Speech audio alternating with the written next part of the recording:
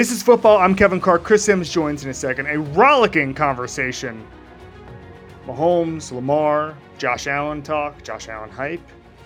A Warren Sapp story you have to hear to believe. Maybe you'll believe it, but you'll laugh. We do get into the MVP debate, which I think at some point is just going to eat itself. But I want to touch on it because it's such a flashpoint right now.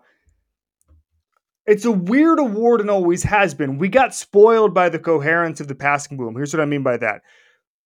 2011 starts this sort of uninterrupted rise in offensive stats. Famous people putting up huge numbers and then kind of more often than not winning. Drew Brees had some incredible years there where he wasn't winning, wasn't in the MVP discussion, but mostly it was Brady, Manning, Rodgers, Brees, especially in the later part of that era. Stafford putting up Hall of Fame type numbers, Phillip Rivers, Carson Palmer was in the mix there. But for the most part, it was the most coherent era of football we've ever seen because we knew that passing won. It was easier than ever to pass. By the end of it, I mean, like, not only do you start with, okay, so the golden age of quarterbacks came when you had all of these quarterbacks that came in the late 90s, early 2000s, got a ton of two-a-days, a ton of practice time, training camp time. They got to develop, and then in the second half of their career after the 2011 CBA, practice time basically gets cut in half. There's no more two-a-days of training camp. There's all sorts of rules protecting them. So they get the development, and then they get on the back half of their career protection to keep going into their late 30s, early 40s. We will never see anything like that ever again. So the numbers start going up, and then you see it's harder for defensive backs to play. It's harder to rush the passer because of the bodyweight rules and all the stuff that came through. And so numbers went up, up, up, up, up. And because of that, it became a very easy thing to award the MVP. You just look at the best quarterback, put up 5,000 yards, 4,800 yards, and say, okay, this guy won 13 games. Congratulations, you're the MVP. As that era starts to fade, we go back to what we used to have. 1982, a damn kicker won the award. A couple of years after that, John Elway, I think, was the 11th rated passer in football and won the MVP. Just a very strange year. Like, that's the kind of thing that used to happen because we would look at it and we would give the award. And listen, by the way, everybody, I had a couple people say to me, well, we've gotten so much better at quantifying value. No, we haven't, because we still look at wins and losses and we just point to a guy and say, hey, there's the reason that guy won. And I think what the award is going to get back to is what it used to be, which is, how do you tell the story of the season? Now, there's a couple people you could tell the story of the season through. I think it's Lamar Jackson right now. We're going to get to Chris Sims shouted out Tyreek a little bit later. But that's, and we get into debates and the whys there, but that's someone you can't tell the story of the season without the Dolphins. I know that's a loosey-goosey kind of pseudoscience-y definition, but what's better? Because we already don't know, like, it is impossible to divorce Brock Purdy's play from having Trent Williams, from having Kyle Shanahan, from having Deebo Samuel, having Christian McCaffrey. That's the sport of football. That's what I love about it. That's what I love about it. That's why I love all levels of football, is because everything is connected.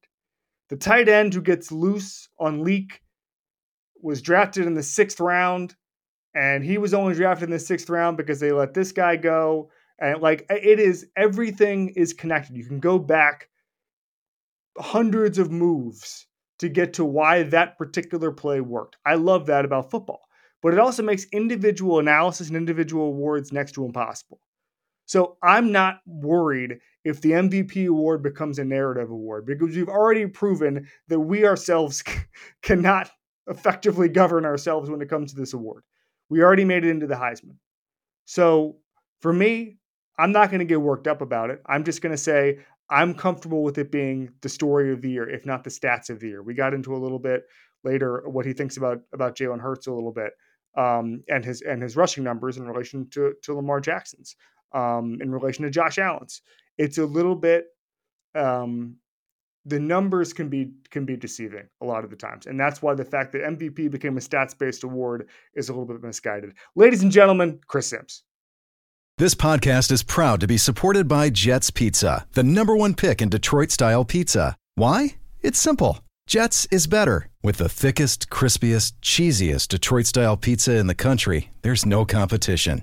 Right now, get $5 off any 8-corner pizza with code 8SAVE. That's the number 8, S-A-V-E. Go to jetspizza.com to learn more and find a location near you. Again, try Jet's signature 8-corner pizza and get $5 off with code 8SAVE. That's the number 8, S-A-V-E. Jet's Pizza. Better because it has to be. With everyone fighting for attention, how can your business stand out and connect with customers? Easy. Get Constant Contact. Constant Contact's award-winning marketing platform has helped millions of small businesses stand out, stay top of mind, and see big results. Fast. Constant Contact makes it easy to promote your business with powerful tools like email and SMS marketing, social media posting, and even events management. With Constant Contact, you'll reach new audiences, grow your customer list, and communicate more effectively to sell more, raise more, and fast-track growth. Don't know much about marketing? No sweat. Constant Contact's writing assistance tools and automation features help you say the right thing at the right time, every time. Plus, you can send with confidence, knowing your emails are actually reaching your customers thanks to Constant Contact's best-in-class 97% deliverability rate. Tackle any challenge with Constant Contact's expert live customer support. Plus, everything's backed by their 30-day money-back guarantee. So get going and start growing your business today with a free trial at ConstantContact.com. Just go to ConstantContact.com right now. Constant Contact, helping the small stand tall. ConstantContact.com. All right, Chris Sims, NBC Sports analyst, one of our favorite guys. We had him on a year ago, and he was terrific. What's going on, brother? Hey, what's up, buddy? How you? Always good to see you, Kevin. Happy holidays, man. Hope you're doing good, buddy. Dude, I'm doing great, and part of it is I feel like everything is bunched together right now in the NFL, and there's never been more arguments. Like I've never felt on December 27th, which is when we're recording this right now, that there's been more good quarterbacks playing badly, bad quarterbacks playing well. I just feel like this is set up for debate. I want to start here. Right. Patrick Mahomes. Yeah. Because I think both of us we will ride or die with Patrick Mahomes. I will be the last person on earth who counts out Patrick Mahomes. And I had somebody the other day say to me, hey, are the Chiefs still Super Bowl contenders? And I said, yes, on Twitter. I had 30 people, including Chiefs fans. It was just like on Christmas Eve being like, you moron. 30 people. And it's just like, why are we doing this? You cannot count out the best coach and best quarterback in football, but it's gotten to a place where people see, first of all, we all have the memory of goldfish. We don't remember that the Dolphins lost to the Titans 2 weeks ago. I mean, this is just that kind of league. Yeah, right. But I want to put it to you because you understand this far better than me. What is the difference between this year and last year with the Chiefs? It can't be Juju Smith-Schuster. I know Kelsey's taken a little dip in form, but why is this offense broken in relation to last year, Chris? Yeah, it's a good question, right? I mean, the Chiefs, to your point, I still think can get to the Super Bowl. I do. Yep. They got to adjust some things, but their defense, of course, we know is top-notch. I think their offense has to come to a realization of like, hey, wait, this is the better unit this year, and we got to play through them, and we can't run trick plays inside our own 10-yard line and do stuff like that, right? Mahomes maybe need to be a little bit more careful and not the gunslinger we know he can be. Adjust that way. Now, why it's different from last year to this year? Well, the first thing is, all right, so the Chiefs, why are they struggling? You can't both be like below average or average talent at receiver and then have average scheme to go along with it. The offense isn't as good as last year, period. It's not. Eric Bieniemy had more creative ways to do things. There was more creative play calling, tying plays together. And then I think you add on top of that was something I was saying really a while ago, and Patrick Mahomes, I believe like 2 weeks kind of said it too publicly. Bieniemy was the enforcer on that offense. He was the guy that kept everybody in line and in check. And if you weren't doing good, he got in your face and let you know it. So there's that. Of course, we know the mistakes as far as the drops and some big moments and all that's added to it. And then you brought up one name that I do think there's two names that I do think are different or that were adding to their success last year.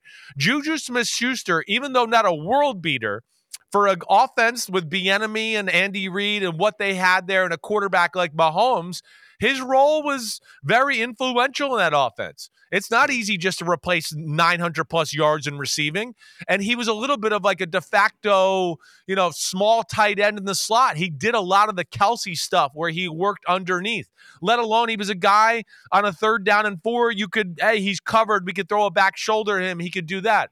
They had McCole Hardman last year too, before he got hurt late in the year. He certainly contributed. So I know they got him back and he's been banged up, but he has never been the same since he got hurt last year. And I think that's why the Chiefs didn't re-sign him and he ended up with the Jets. And then the Jets realized, whoa, he's not the same guy here. So we'll see where it goes. But either way, I think those are a few things on why the Chiefs have not, performed up to our expectation level.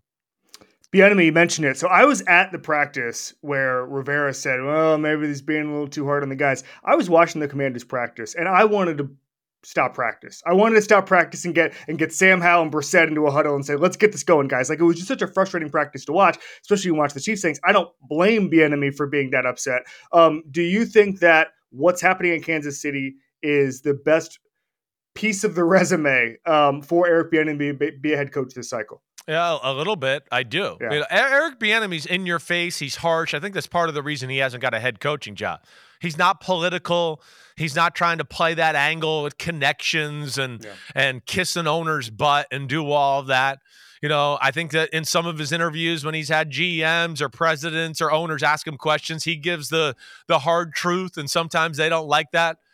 So I think there's a little bit of all that, and then, did Andy Reid get the success? Mahomes get the success, right? Which, drives me crazy because I want to be like, well, Matt Nagy was there and they brought him and that was all good, right? So it looks odd. But yeah, I do think this is at least a nice piece of the resume for Eric Bieniemy. And just showing that they're not the same without me. And I certainly brought some ideas and an attitude to that offense that they're missing this year. And I think that's something that he certainly will be able to use. Now, they haven't been good enough in Washington for him to probably be thrown back into the head coaching conversation this year. But we'll see where it goes. I certainly think he has head coaching qualities. There's no doubt about that. And we're talking about the 49ers, even though off the loss on Sunday, I still think they're the NFC's best team. And like two things can be true at once. Like they got their butt whipped, but they're still my NFC Super Bowl favorites. And I don't know if they'll win the Super Bowl, but I think they'll get to Vegas. I want to ask you about that offense and how it makes the answers easy for Purdy or whomever. Right. When someone says Shanahan makes life easy for quarterbacks, what do they mean? Well, I mean, all right. So first, you're right about the 49ers, right? This is different than like the Cowboys going to the Bills and getting blown out. Right. That was domination. Or the Eagles getting dominated by the 49ers, right? This was a little bit different. Now, the Ravens made some plays. We know that. But early on in the game, the 49ers were controlling the game to where you were like, whoa, are the Ravens going to be able to hang in here a little bit? I mean, again, he throws an interception on the first drive. They march right down the field. The second drive, they get the safety. They march right down again and have to settle for a field goal, right? The Ravens couldn't do anything. And then the creativity of that defense certainly, made some plays and Purdy got a little unlucky and all that. But I don't think I look at that game and go, oh, that's a butt whooping there. I'm worried about the 49ers. No, I'm not. The Ravens are good, and they have some things that really match up with that offense. Now, and the Ravens, real quick, it's almost like, even though it's unintentional, because you wouldn't build a team to beat a random team in the other conference, but it's like the Ravens are built to stop the 49ers with the middle of the field it's a matchup league. That's where a lot of people, you got to get over. It's not college football where we just go, well, one will beat 25 automatically. In the NFL, when one plays 25 sometimes because of the salary cap and things could have a team and a formula in which they play where one goes, whoa, this isn't good for us. Like if we make one mistake, they match up well with us and take away some of our strengths, and they have some strengths or we have some weaknesses, and this isn't good. And that's why the NFL is awesome, and why, to this year, to your point to start the show, it's all over the place because of, more than ever. But, all right, so when you say what was your phrase you used? Like he makes it easy? How does Kyle Shanahan make it easy for quarterbacks? Because, one, he's a genius. He understands defenses better than most defensive coordinators in football. He really understands how to attack the rules of a defense. Mm-hmm. And then he's not afraid to draw up a new play. So many coaches in the NFL are so conservative by nature. They're just like, this is what I learned in 1997, and I'm going to keep doing it. And like maybe every now and then they add a new play. Shanahan, McDaniel, McVay, they have enough confidence and guts and ability to think outside the box. Well, they're outside the box where they'll just go, I've never seen anybody do this, but I think it's going to work, and I'm awesome, and I'm going to call it at some point during the game because I think they're going to play this defense, and so be it. So I think there's all of that plays into this, let alone he also, and like we're seeing too with most of the best offenses in football, they can run the football. That's another thing. But when they make the game easy, yes, like think about the Cardinals game a few weeks ago. I mean, Christian McCaffrey is so open that Brock Purdy could throw him a ball that he can fall on the ground, get up, and still nobody touches him as he runs into the end zone 40 yards down the field. Right? That's where he makes the game easy. He basically boils it down to the quarterback of just like, hey, read this guy. And if this guy moves that way, hit him. And if he goes that way, then hit him. But I've set you up for a success here with how I've called the plays, putting them in a bind with, how I tie plays together and all that. And that's where he makes it easy. So that's where the conversation with Brock Purdy is really interesting, Kevin, because, if we go by the normal quarterback on the best team type of thing, which I don't love, yeah, Purdy's very much up there. And then he has the least amount of pass attempts in football, but second in yards, only behind Tua? Mm-hmm. That's a good thing, but I also go, that's also a Shanahan thing. We watch the highlights every week. There's people catching the ball for the 49ers. You watch Brock Purdy highlights and go, there's nobody in the screen. Or he can have games where it's McCaffrey over here, Debo over here, and we go, well, he didn't even throw the ball over the line of scrimmage, and he's got 150 yards passing, and he hasn't thrown the ball past the line of scrimmage yet. So that's where Shanahan makes the game, incredibly easy for a quarterback, and that's why he's the best offensive mind in the game right now. I completely agree. I was going to ask a question on top of that, but people say, oh, well, he just has the best players, so his scheme works. Well, who put the team together? Kyle Shanahan did, along with John Lynch. So he's responsible for all of this. So I was going to ask, you mentioned that she thinks Shanahan is the best offensive mind in football, because what's interesting to me is how everybody adapts their offense to themselves once they get a head coaching job. So obviously McVay is going to put flourishes on his playbook. Matt LaFleur certainly has, especially with Aaron Rodgers' influence when he was there. Mike McDaniel. Who has the best playbook in football right now? Yeah, I'm still gonna go Shanahan there. I am.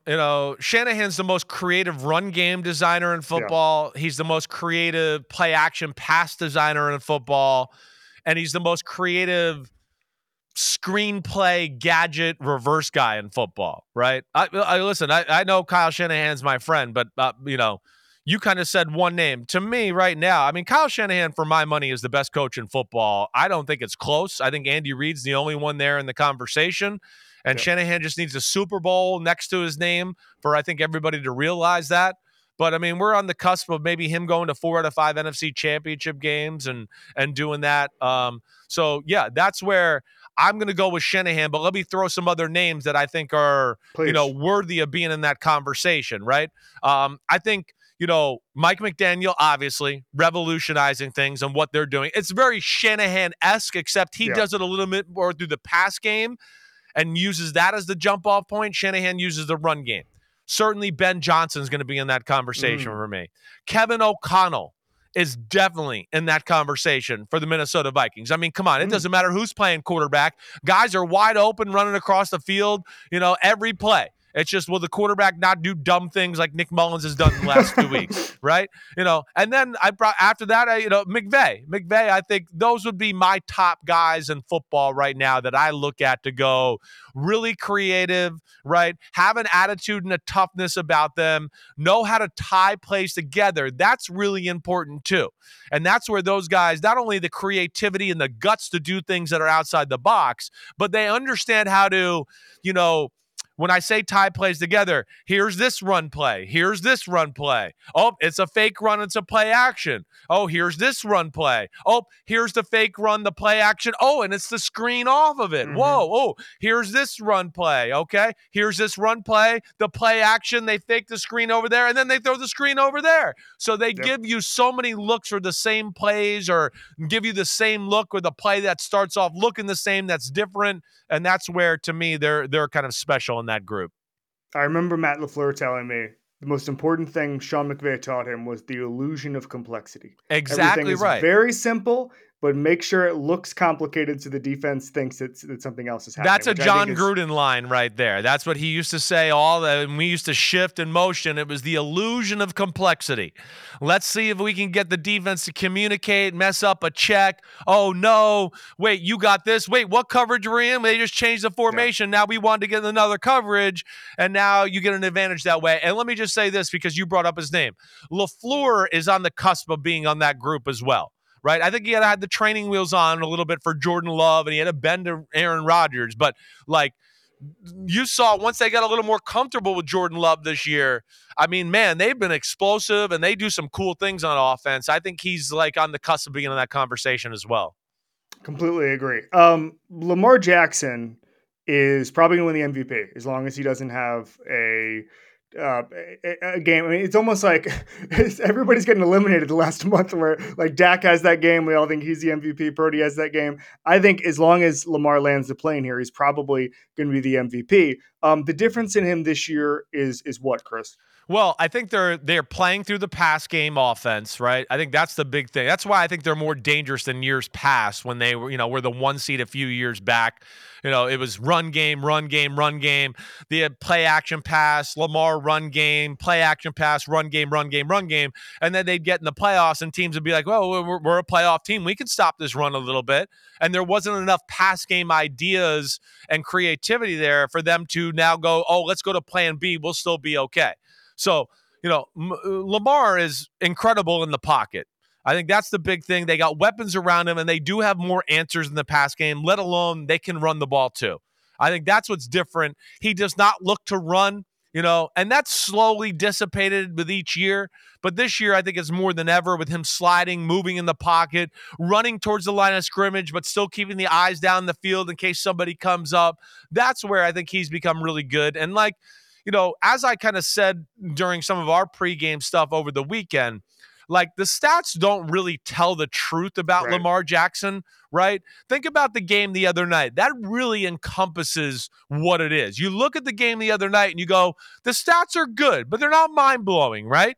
But if you go back and think about every big moment in the game or, if the 49ers can get off the field here or do that or this, Lamar comes through.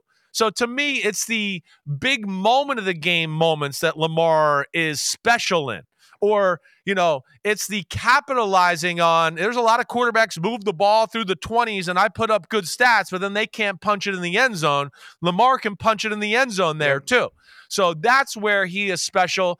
He is in the lead, no doubt. I don't think it's over. I mean, okay. If Tyreek Hill goes for 250 this week, or Tua goes for throws for 480 and 4 touchdowns, and then they win the AFC East and somehow end up the number 1 seed, there's a place there. I also agree. What if Lamar and Tua kind of underwhelm this week, right? Mm-hmm. And they don't play that good. And then let's say Josh Allen has another big game this week. And then he goes to Miami the week after that and puts on another show and beats the Dolphins and win the AFC East. Those are just some other avenues I think that, we could be aware of here for the last 2 weeks of the season. I agree. Someone said this the other day, and I've been thinking about it ever since, that if the Ravens ran the tush push instead of giving Gus Edwards the ball at the 1, the MVP race would have been over a month ago. It's just touchdown numbers. It's just like it's just so we don't trust our eyes enough as media. Agreed. Lamar Jackson is amazing. He's doing all of this stuff, and then we say, "Well, you didn't have 4 touchdowns." Well, I know that's what we gotta. You said that's the right phrase. Trust your eyes. This is where I've been banging on the table all year for the most of the year until he got hurt a few weeks ago. Going, Tyreek Hill's the MVP. Trust your eyes. Trust what we see every Sunday, where we go, the most unbelievable thing we see is number 10 running around and making the best athletes in the planet look like they're less than. I mean, it's incredible. And then we see when he's not in the game, they're not as good. He comes back in the game, they drive down and score a touchdown. He comes back out of the game, they can't get a first down.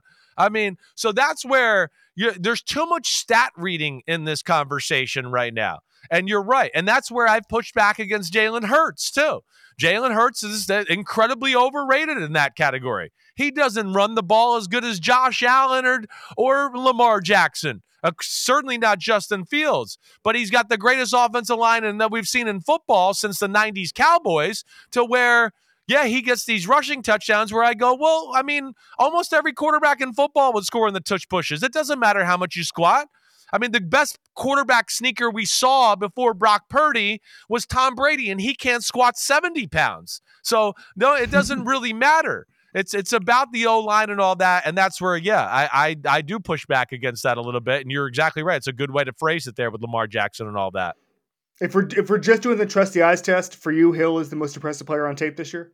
Yeah, yes. If I had to go through it, and the injury derailed things a little bit, but yeah, I think if I still had to make my vote at this second, it would be really tight between Tyreek Hill and Lamar. Like 3 weeks ago, before that Tennessee Titans Monday night game, I would have been no doubt about it. It's actually, I would have gone, it's Tyreek Hill and probably Christian McCaffrey is the number 2. Because again, back to the Broad Purdy conversation, where Tyreek Hill is the stir that straws the drink there in Miami. I believe that McCaffrey is the straw that stirs the drink for them.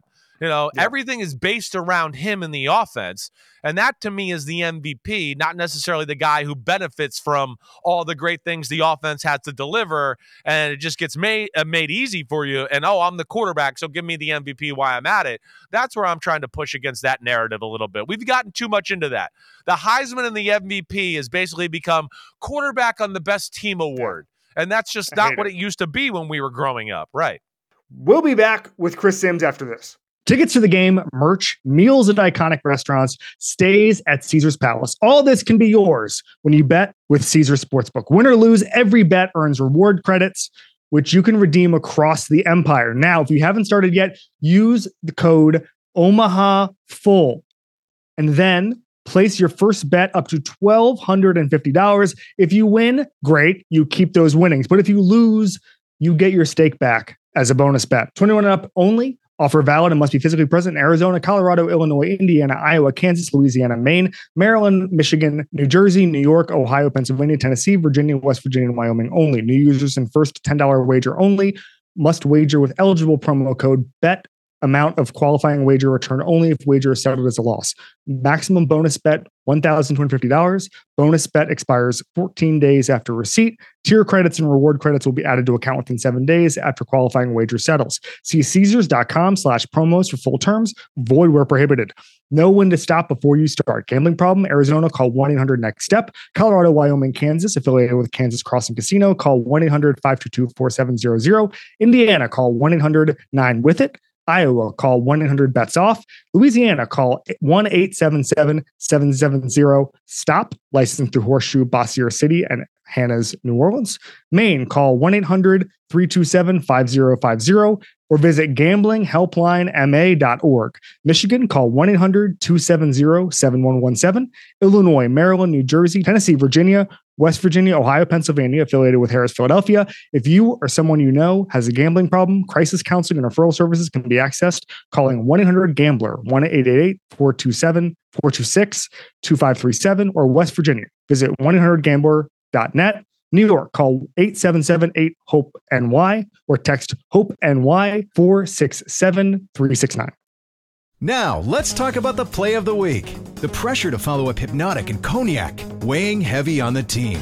Hypnotic was in the cup, blue, and ready for the play. And boom! Añejo Tequila came in with a smooth assist to Hypnotic's tropical fruit finish. Shaken, strained, poured. It was green and good! The playmaking splash shifted the tempo. Another great cocktail from the Hypnotic team. Every season is Hypnotic and Tequila season. Hypnotic Liqueur, Bardstown, Kentucky, 17% alcohol by volume. Hypnotic reminds you to think wisely, drink wisely.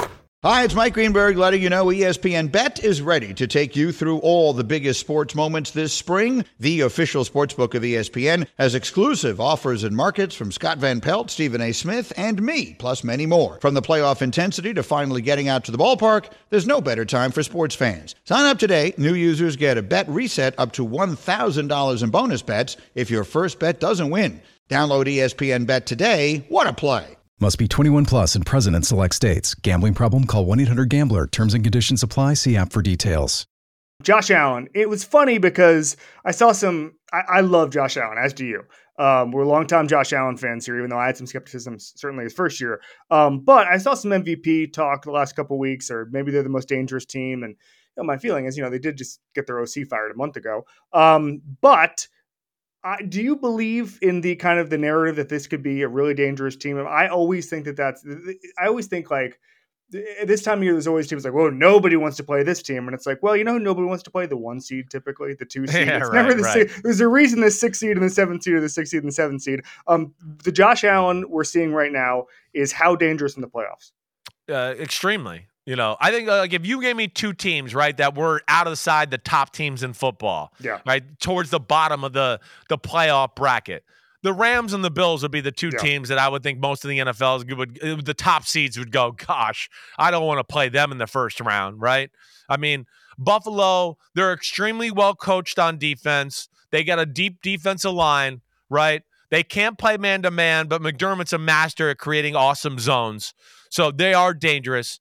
Josh Allen, I don't think I'm telling you anything you don't know. He's one of the greatest talents we've ever seen in the history of football. He's one of the best players in the game. There's no doubt about it.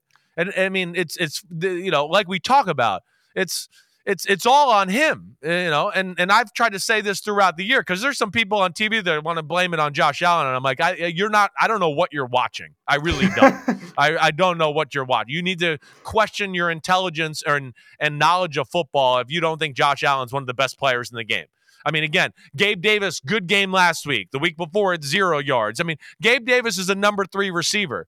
And because he had a game against the Kansas City Chiefs 4 years ago in the divisional round, everybody's still trying to go, wait, he's that guy. And it's like, no, I got 70 other games that tell you he's not that guy. Get over it. Stephon Diggs is not a top 5 receiver in football, right? Top 5 receivers in football are people that can score from anywhere and do anything. Tell me the last time you saw Stephon Diggs catch a slant and run for 70 yards or a touchdown or do something where you went, wow, right? Not happening. He's borderline. I don't even know if he's top 10.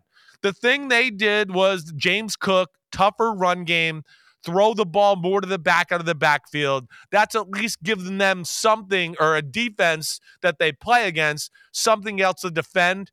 And then you sprinkle in a Josh Allen run every now and then. And, of course, we know his talent in throwing the football. Only Mahomes can throw the football like Josh Allen. He's special. And, yeah, Buffalo's dangerous, definitely. There's no doubt about that. I do think they can make a big run in the AFC.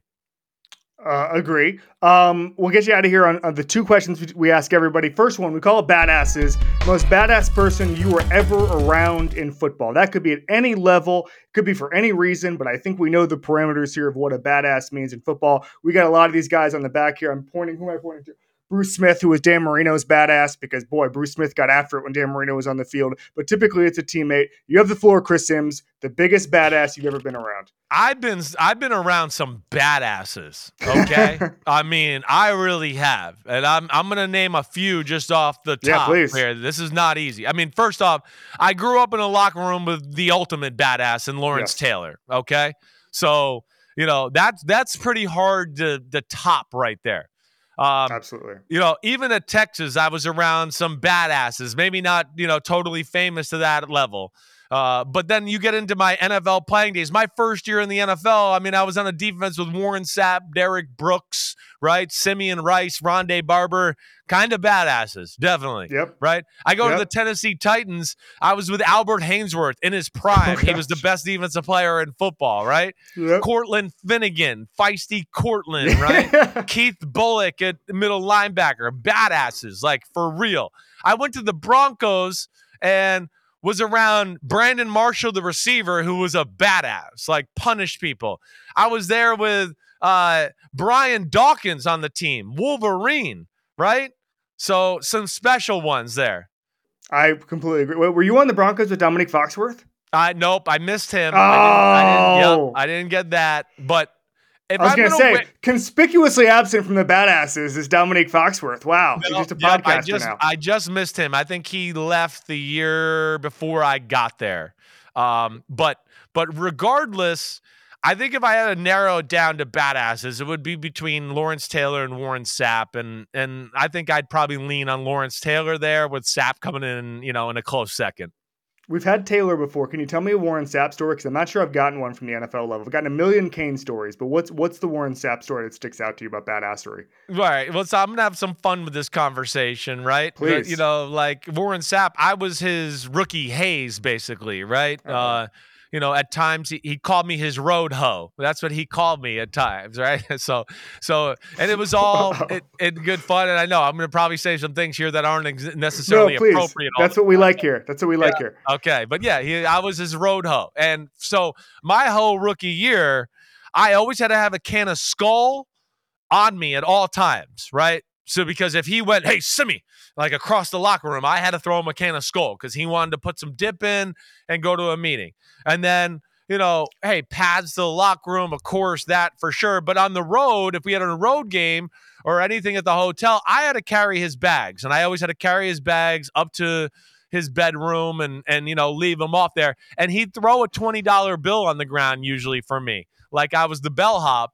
Like I was too proud to pick it up because I grew up in Phil Sinn's house or something. I picked that $20 up every time. I said, I'll take that. Thank you.